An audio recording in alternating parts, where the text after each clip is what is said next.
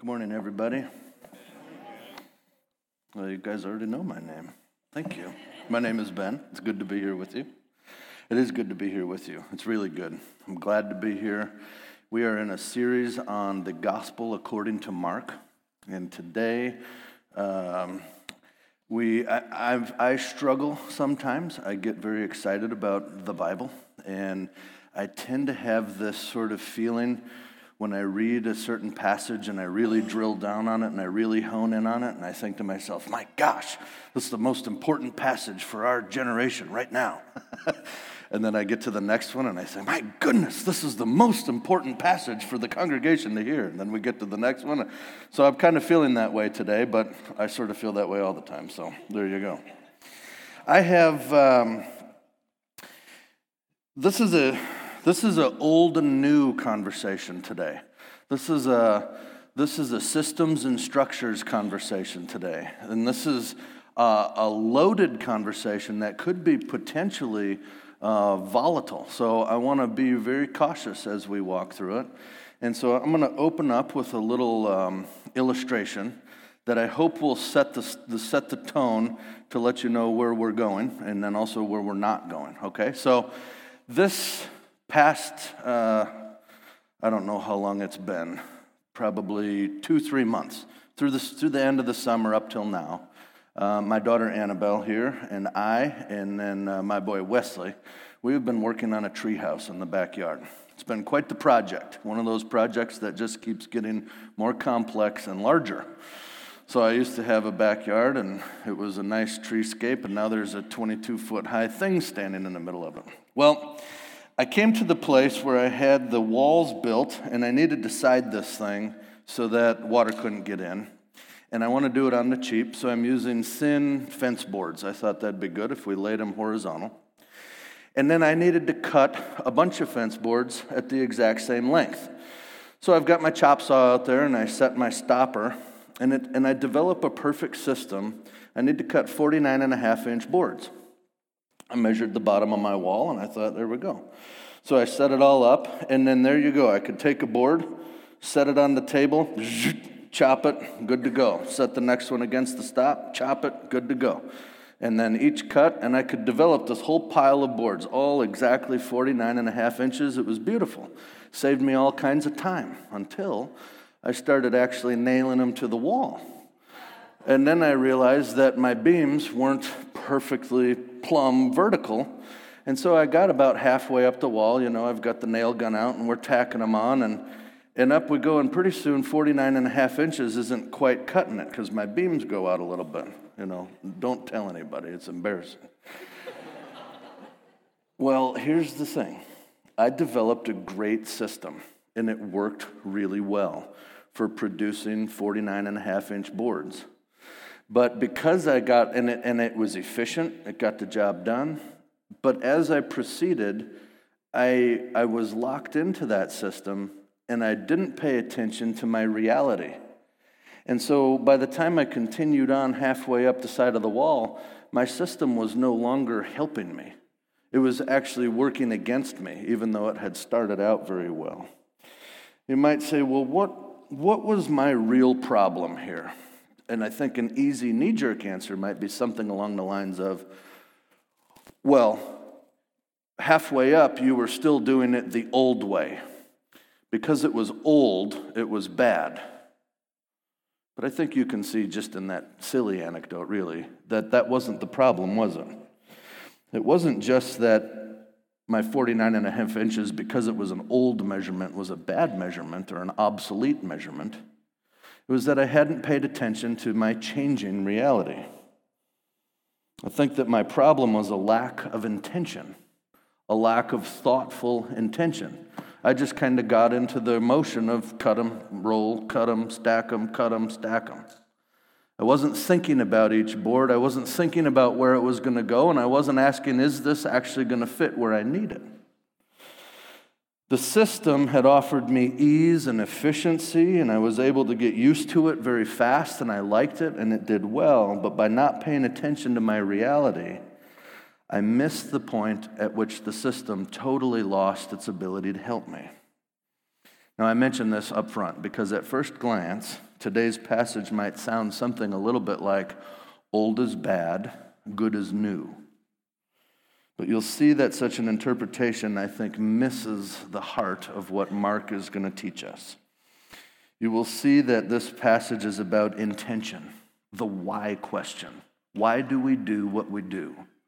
Why are we doing the things that we're doing? And this passage is about our attitude.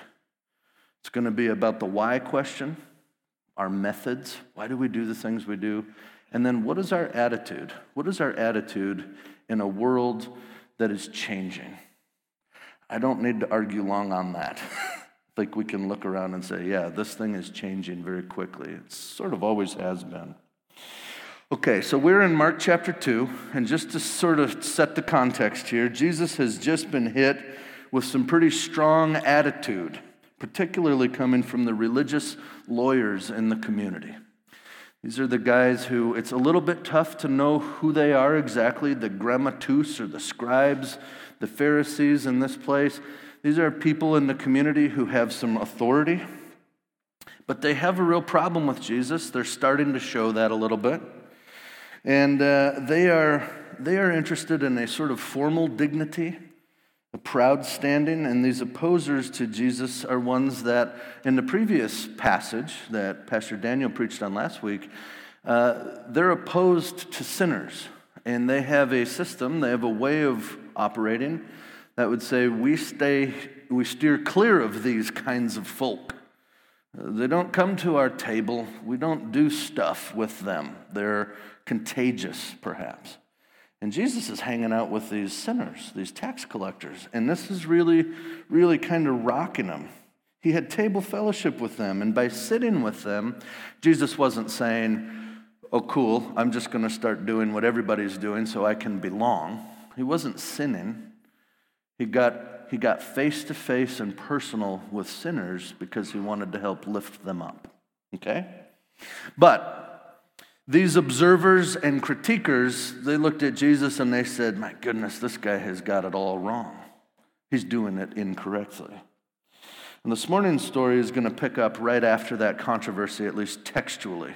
We have to be a little bit careful here because we're not sure of the chronology. I don't know if this literally happened right away next. It probably did not. Mark seems to group these 5 stories that we're working through right now in terms of theme, not necessarily timeline. And there's a little note for you, a side note on reading your New Testament, reading your Gospels. The Gospel writers are not news reporters. Remember that. It's not right to go to them and say, these guys are giving me a play-by-play, exhaustive account of everything that happened in the order that it happened. We have lots of examples in the Gospels themselves that would suggest there was a lot more that happened that wasn't recorded. And we have different places within the 4 Gospels where the chronology or the timeline, it doesn't jive. And that's okay. So when people come to you and they say, well, it says in John that it happened at this time, and it says here it happened another time, you can say, yeah, I know. That's no problem. They weren't trying to be news reporters. They were telling the story of Jesus and what he had come to do, okay? So just remember that as far as New Testament stuff. Now, we'll pick it up in Mark chapter 2, verse 18. I'm going to read through 22, but right now I just want to start with the first 2 verses. Mark 2, verse 18. Once, when John's disciples and the Pharisees were fasting, some people came to Jesus and asked, why don't your disciples fast like John's disciples and the Pharisees do? And Jesus replied, do wedding guests fast while celebrating with the groom? Of course not. They can't fast while the groom is with them. That's good. Jesus likes to do this, doesn't he? You ask him a question, he says, great question. Let's talk about a wedding. It's like, what are you talking about? He's always kind of catching people off guard, you know. He's spinning them around a little bit. Let's talk about weddings. I think he says, bro, listen carefully. Or probably there were more, so brosifs would be more appropriate. Listen carefully to what I'm going to say. I'm talking about when it's time to party. And right now it's time to party. And you need to know that. That's kind of a Portland paraphrase, but this is essentially where he's going. He's saying, I get what you're asking. That's a fair question. There's a time and a place for everything, but right now, the time is celebrating. You might say, all right, Jesus, that's cool, but why this discussion about weddings? Why are you talking about weddings? We're just asking you about why you're not doing things the way you're supposed to be, which is right now, you're supposed to be fasting like our religious elite are, or like the disciples of John were. What are we talking about weddings for? Well, I think there's a couple of reasons. And the first one is that the wedding imagery is so vivid, and it has woven into it a true sense of joy, okay? Deep sense of joy. It is hearkening back, if you will, to the passage that Pastor Daniel has already read, back to many of the Isaiah and other prophecies and parts of the Old Testament that talk about God's ultimate relationship with mankind, his people, to be like a wedding, to be where he would be bonded together with them so tightly and so closely. It'd be an inseparable, full-fledged covenantal bond, And this has been imagery that has come through the Old Testament, so that's part of it. Think about a Jewish wedding, okay? So they have a wedding. The couple doesn't get in a car with a bunch of tin cans behind it and drive off to a honeymoon. They hang out for at least a whole week, and their home becomes an open house. And everybody is invited to come over, but not everybody, all of their wedding guests, which are going to be their closest personal friends and family. And for a week ago, they are going to feast and celebrate and party hard. They're going to have an amazing time together celebrating the goodness of marriage and what has just happened. Now, these guys didn't have, this is an ancient world. Life was significantly more physically demanding and difficult than I think many of us experience today. So a whole week to just celebrate and be with one another was a really cool thing. It was a really cool thing. And the closest friends of the bride and the bridegroom were invited, and they were called the children of the bride chamber. So Jesus, he likened this to his small group of disciples that were with him, calling them his children of the bride chamber, chosen guests at a wedding feast. There's a rabbinic ruling from this day that actually says, all in attendance of the bridegroom are relieved of all religious observances which might lessen their joy.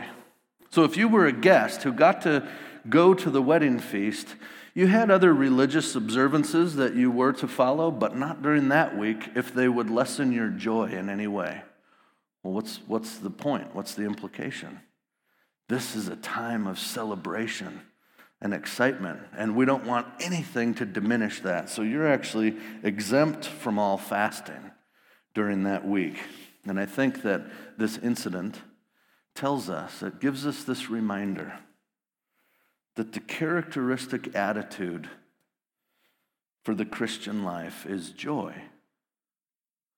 That is the image that the Bible has used throughout to talk about our bondedness with God and how good it is. I have run into far too many believers who experience their Christian life and their relationship with God and with others in a way where joy could never actually enter the equation. That maybe is the greatest of tragedies.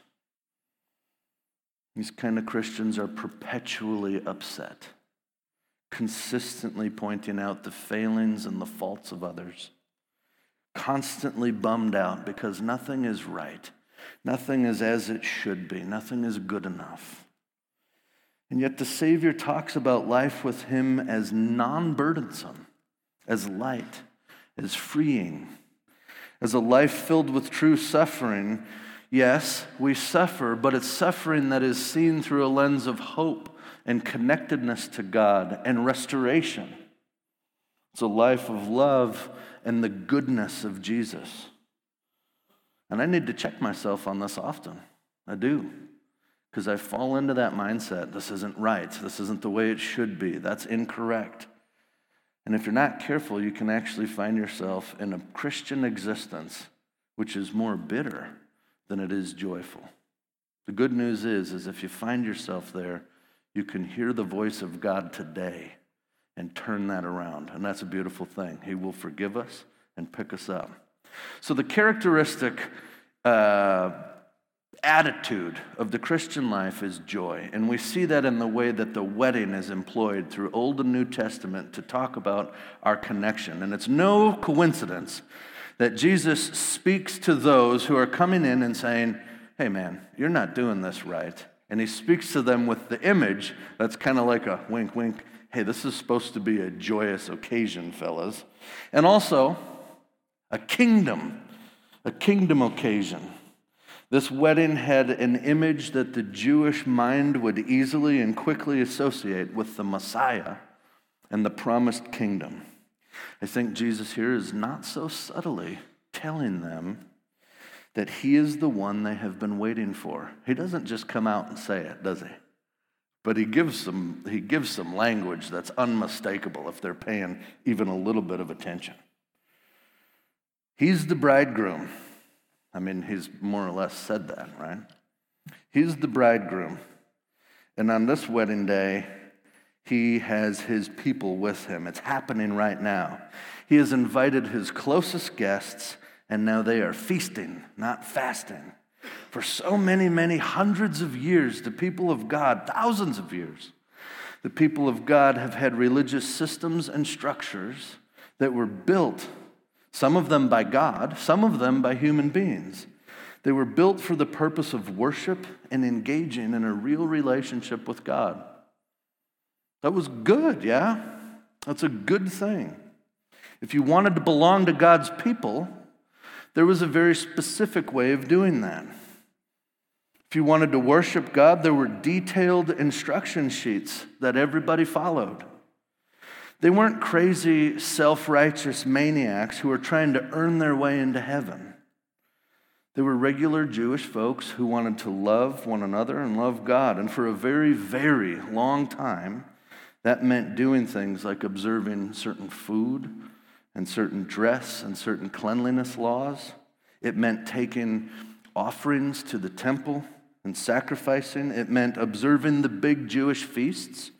It meant observing the prescribed Day of Atonement fast. There was one fast that all Jews were prescribed by the Bible to do. They had to follow that. And then there were other systems and structures that they had invented on their own so that they could worship God in patterned and helpful ways. We see a little bit of the human condition there. Structures and systems are not our enemy automatically. They can be. But it was helpful for them to do certain things. You think of, say, Hanukkah. Hanukkah wasn't a prescribed festival that they had to do according to the Bible. They came up with that around 164 BC. And the point there had been an overthrow of the temple, and they launched the Jews a big revolt, and they were able to take it back, and they were able to reestablish good worship in the temple and so forth. And they said, let's make this a feast that we celebrate each year. And they called it the Festival of Lights or Hanukkah. It was a way that they invented. They created a way to continue worshiping God. The fasting that we're talking about in this passage is another one of those things. It wasn't required fasting per se. They decided to fast every second and fourth day of the week. And they would fast from sunup to sundown. And so these guys had watched different members of the religious community fasting this way. And they wonder why Jesus, as a teacher who has at least enough authority to have his own disciples, is not falling in line with the way that things are supposed to be. This kind of fasting, why would you fast like that? What was the point? Well, there were probably lots of different reasons to fast. I was just gone a couple of weeks ago. I was out of my home for a whole week, and when I came home, imagine how I felt seeing my wife and children again. You know, distance makes the heart grow fonder kind of thing. There's times where a great way to experience your appreciation for what God has given you is to do without it for some time. So fasting can be really helpful along those lines. Sometimes we fast, or they would fast in seeking God's will in a big decision. Sometimes fasting after a time or during a time of repentance, maybe after a time of loss or heartbreak, for mourning or so forth. Notice, though, fasting was not a happy time. So they had prescribed fasting. They had developed other ways to fast. They had lots of reasons to fast. Some of you might have already noticed that these people were looking for observable fasting. Did you notice that? Why don't we see you fasting? That's interesting. We know later Jesus will talk about fasting, and he'll say, when you do that, if you do it in a way that it is helpful to you, it's not going to be showing everybody that you're fasting. That's just trying to get your props and demonstrate to everybody that you're super religious. These guys would actually whitewash they'd put white powder on their faces and wear disheveled and especially dirty clothes. Oh, I'm fasting today. Look at how holy I am. That's not good. So there's that kind of stuff going on. It can go wonky. It can be very helpful. But they were wondering, why don't we see you fasting? We know that some of these religious elite would be very upset with Jesus. And I think that if we look at that attitude, we have to sort of think for ourselves. Anytime that we're about to draw attention to ourselves to prove to others that we're doing good, we should probably hit the brakes a little bit and rethink that. It's probably not a good way to roll. Jesus is always trying to drive us beyond the question, do you follow the rules? I think because any fool can follow rules. It's easy, isn't it? He's always trying to drive us beyond that question. His point is always bigger. He's not merely trying to scold people for not following rules. He's asking, are you becoming the kind of person who really, truly, genuinely wants to follow the ways of God? Is that where your heart is? Are you becoming driven by your love for God and for others? The methods of worship, the practices, the things you do, are they moving you toward that? That's a good measure. Still, I don't think that's really the main point here, and I think the main point in our text is much bigger. He is proclaiming to them, hey guys, that day that you have long awaited, you've been praying for, you've been looking for, that day is here. All of those festivals that you have observed for so long have been preparing you for this day. All of that Torah, all of those beautiful and good instructions in the law were given to help you know me and recognize me when I arrived. And all of what it has meant to be Israel, God's people, the chosen ones, all of that, all of it was directing you to become the kind of people who would recognize me, who would welcome me on my day of arrival, on the wedding day, and now that day is here. That's why we're not fasting. All that stuff you've been doing was for this, he's saying. And just notice, right there we might say, all right, that's fantastic. Now my sort of anarchist leanings have biblical support. We can throw away all structures and systems, and I can wheel off into whateverism in terms of morality and whatever I want. This is what God set us free for. We might think that, but then verse 20 comes. Did you see it? Verse 20 really hits you. We're not going that route yet, so I'll read 19 and 20 so we stay in the text. Jesus replied to do wedding guests fast while celebrating with the groom? Of course not. They can't fast while the groom is with them. Verse 20 though, but someday the groom will be taken away and then they will fast. Okay. So this is not a passage that says following instructions is bad, or even that systems and structures are bad. That's what fasting would be, isn't it? It's certainly not a passage that says fasting is bad. It says, yeah, they're going to start fasting again later. just not right now. And if they fast again later, they're going to have times where they don't eat food, and there's going to be reasons, and they'll be disciplined, and there'll be structure, and they'll have a system to it. We can assume all of that. He says they'll fast again. We know that he's not saying fasting is bad because later the apostles and disciples will teach us. Be men and women who are characterized by prayer and fasting. This is part of Christian practice throughout the entire history of the Christian church. So what is he getting at here? Well, I think it's a picture of the beginning of the kingdom. Jesus is not here on the scene permanently yet. In our story, which is probably happening around 30 AD, he was here, genuinely, in the flesh. And that was a true celebration time for him and for his closest people, his guests, if you will, but he knew that he would be taken away. Now, that's a violent verb in this context. The wedding, the bridegroom is not taken away from the wedding ever. The guests depart, they go home. But to have the bridegroom taken away is a violent image. Jesus is foreshadowing, isn't he? You can see it. He's foreshadowing that he's going to be pulled right out of this scene. And he doesn't give a timeline. He just kind of leaves it hanging there. Now, to commit to fasting is to commit to a structure that governs your eating. It's a system you submit to, a discipline that has great value, like many other spiritual disciplines. And yet, right now, with him present there, that wasn't the time. And then after he departed, I think that we as believers entered again into a time of waiting and longing for the Savior to return. And so much of our fasting today is oriented on us trying to align our hearts, our appetites, our will with God. And so it is once again useful. It can be very helpful. In our post-Jesus' resurrection world, we do long for him to return. This is good.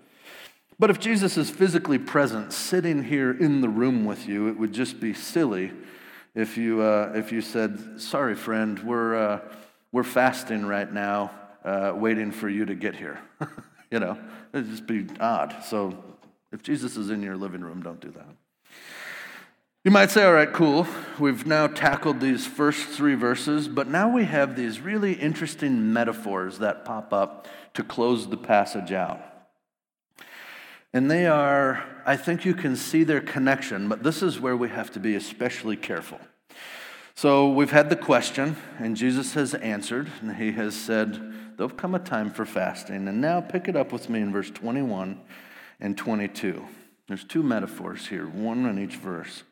He says, "Besides, who would patch old clothing with new cloth? For the new patch would shrink and rip away from the old cloth, leaving an even bigger tear than before. And no one puts new wine into old wineskins, for the wine would burst the wineskins, and then the wine and the skins would both be lost. New wine calls for new wineskins." Okay. What is he getting at? I think Jesus was under no delusions about his proclamation to the world thus far. He did not think that his message was mild. He knew that what he was doing was intense, and it was radical, and it was different than what the world had ever seen. He comes so far in Mark as the great and holy leader that John the prophet attested to, prophesied about, but then he comes and wants to be baptized like a common sinner. He comes as a Jewish teacher, and yet he doesn't seem to know better about Sabbath rules and who and what can be done as far as healing on the Sabbath. He touches a leper. He treats sinful people with kindness and has table fellowship with them. None of this fits with the way that things were supposed to be according to their system. He is not doing it right. Now, in that last statement, I have talked positively about their system in many ways, but like any system, it can get wonky. And you see here, as they are really, really suspicious of Jesus, that some of their ways of living for God have actually started to cloud their ability to see God. So Jesus very kindly and humbly but clearly tells them that if you want to take the kind of life that he is now offering to people, true life, truly bound to the life giver, it's not going to work to try to cram this life into an old system of worship and an old structure. This era calls for elasticity. This new era calls for an expansion. We're now expanding upon what has come before. This is not because old things are bad or old things are inherently or automatically just obsolete. He's not telling Jewish people that they are now going to have to stop being Jewish and throw everything that they have known away in terms of their lives with God and with one another. Sometimes we've interpreted things that way, but I don't think that that's right. He's not trying to do away with it. He is saying that something greater is now afoot. And the time that we have been waiting for has come. And when God would break in and draw all nations to himself. In fact, that's kind of what he's been working at this whole time. And if you have a bad attitude about this change, you're going to be in for a rude awakening. I think this is Jesus sort of what he's doing and saying to people is suggesting this. I'm here for a reason, and the reality of God's work in this world is going to change. The ultimate goal that God has for mankind cannot be accomplished with the old system. It can't be fully accomplished, nor could it be ever accomplished with any one specific system or structure or method. If you try to take the elasticity and the expansion of this new wine, one that will move religious leaders out of temple buildings and into neighborhoods with people, one that no longer excludes Gentiles or women, children, slaves, and so forth, if you try to take what I am going to be doing now and you try to fit it into your old way of doing things, you're going to wreck what I'm doing and you'll wreck that. You think of the quilt metaphor. I come from a long line of quilters. The men in the Tartine family were all carpenters, and the women were all, they were quilters. They quilted everything, and it was amazing. Well, my great-grandma Sadie Heyman, she made me a quilt out of that old polyester fabric that's like bomb-proof. You can wear it. All you older ladies know exactly what I'm talking about. That stuff, it looks brand new still.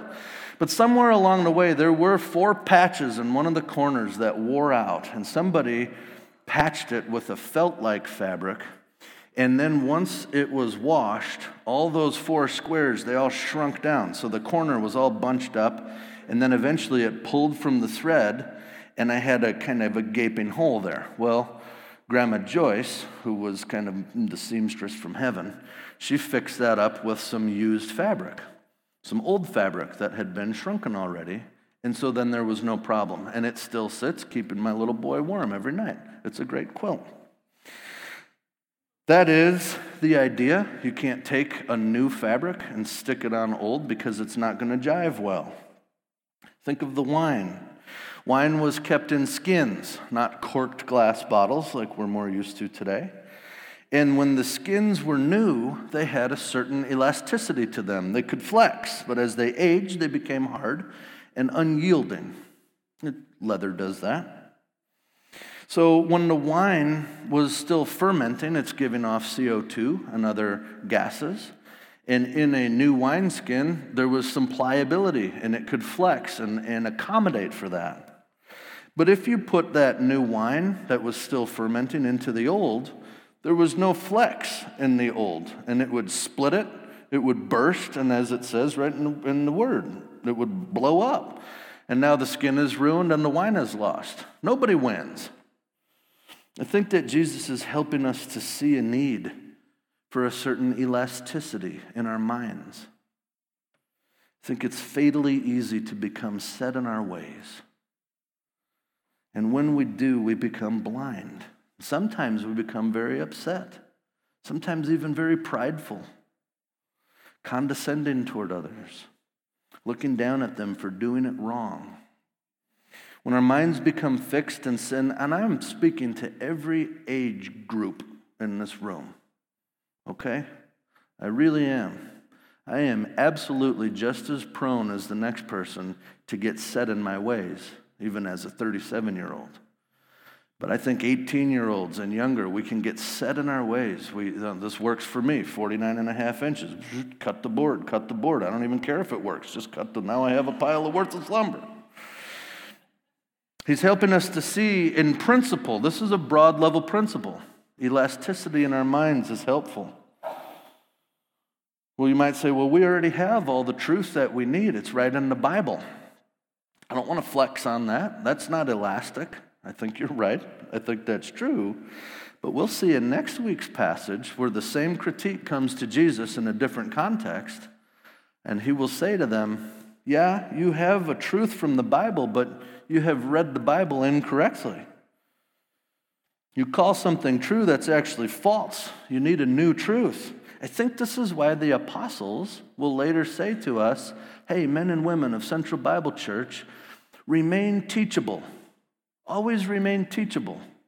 You're going to be far better off as a community of learners than of professors. Always telling everybody the right thing about everything. Listen and learn. The big challenge to the Christian is to become a disciple, a mathetes, a learner.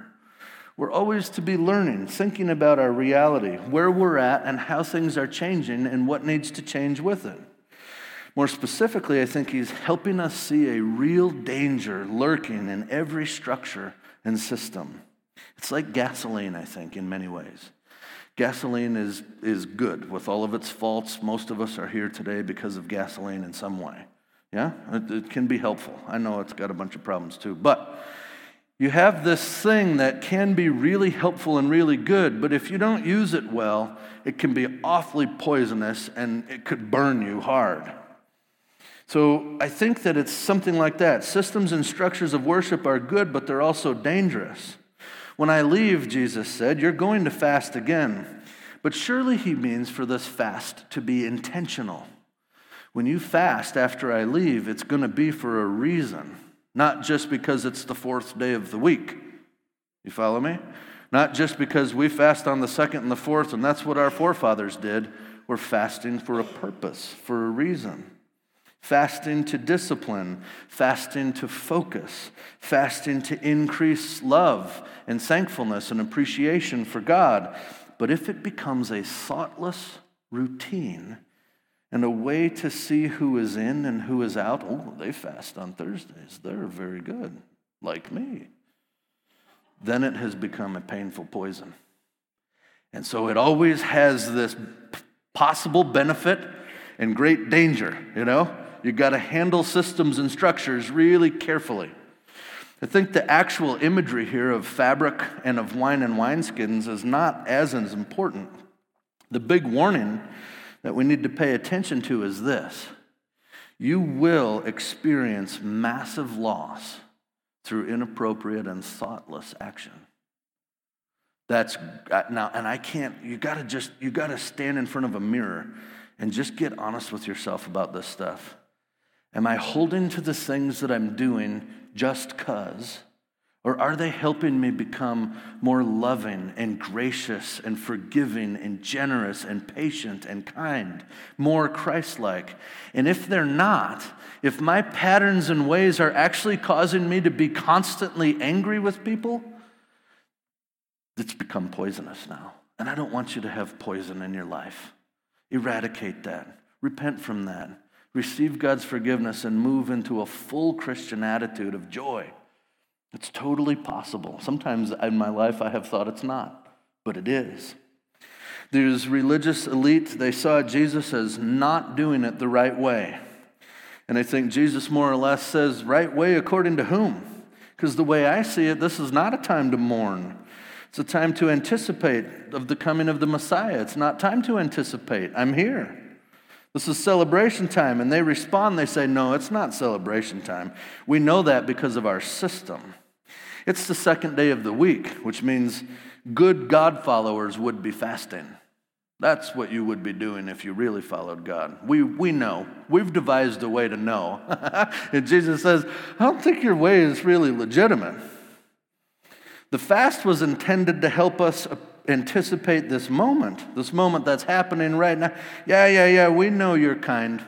You're disobeying God. I am not disobeying God. Well, we've created a way to tell. And right now, by not fasting when you're supposed to be, you're disobeying God. Judgment handed down. Yeah? And that was the poison of their own systems and structures. Let's not do that. By submitting to the way of doing things rather than to the person of God, I'll say that again, by submitting to the way of doing things rather than to the person of God, they were only able to see the shallow surface of themselves and of one another. That was the depth to which their gaze could pierce. Skin. That's it. Surface stuff. They literally could not see God in their midst. And the disciples could. That's cool. Can we see God in our midst? Or are we overly focused on ministry methods and structures and the quote right or quote wrong way of doing things? Are we willing to admit that Jesus wants to expand his invitation into his life out to every one of our neighbors through us? Or do we have some methods and systems and ways of doing things that actually keep us closed off from the world that he is trying to bring light to? We have to ask that. And if we can say to ourselves, oh man, I've been missing the ball, we don't then say, oh, I'm so guilty and stupid, I can't do anything right. We say, I got to change that. I got to get back on track with Jesus. And he is always there saying, yeah, let's do this. He loves you. I grew up in a Christianity addicted to systems, structures, and methods. Men and women, I would say to you that we live in such a world still today. And I am not interested in doing the kind of thing that looks like arguing and debating with one another constantly. I believe that the Word of God is teaching us to have elasticity in our minds, to remain pliable, and to recognize that God's kingdom is expanding, and as it expands into a world that is rapidly and radically changing. Look, it's almost, in 2 more weeks, our whole country will change, and we don't even know how that's going to be. As pastors and leaders and just people with minimum wage laws and new laws and restrictions on speech and this and that, it's going to constantly change. And we're going to have to be quick on our feet, able to accommodate, able to meet and live wisely in a world that's always fluctuating. And as we do, we can expect by looking at the Savior's example that people will complain. And people will consistently point at us. They do at me often. You're doing it the wrong way.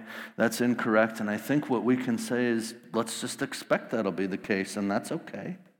If we keep our attitudes in check, if we remain loving toward God and one another, and we hold true to the Word of God, we will experience true joy with the Savior. We will be free to live and worship in new ways that reflect a changing world. This is good. We will be free to live and worship in old ways that reflect the value and miraculous beauty of generations that have come before, upon whose shoulders we stand. And we can worship with great respect for our forebears. This is good.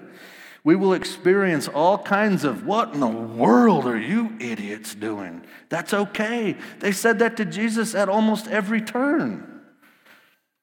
We'll experience people not understanding why so-and-so is doing this or that. But rather than being suspicious fighters, we will seek one another's good and trust that Jesus is with us. We can trust that the Spirit of God is leading each of us. That's freaky right there, if you really believe that. If the Spirit of God is really leading every Christian in this room, we're going to have a very interesting community, yeah? And we can trust that. We can trust that the Spirit of God is going to lead people differently. And people are built differently. That's okay. We can trust that he's leading each of us as Christians into his kingdom. And his kingdom is going to be elastic and expansive as it moves into every single corner and shadow of this world. And there will be filled with light and hope for everybody who needs to know Jesus. All right? Pray with me.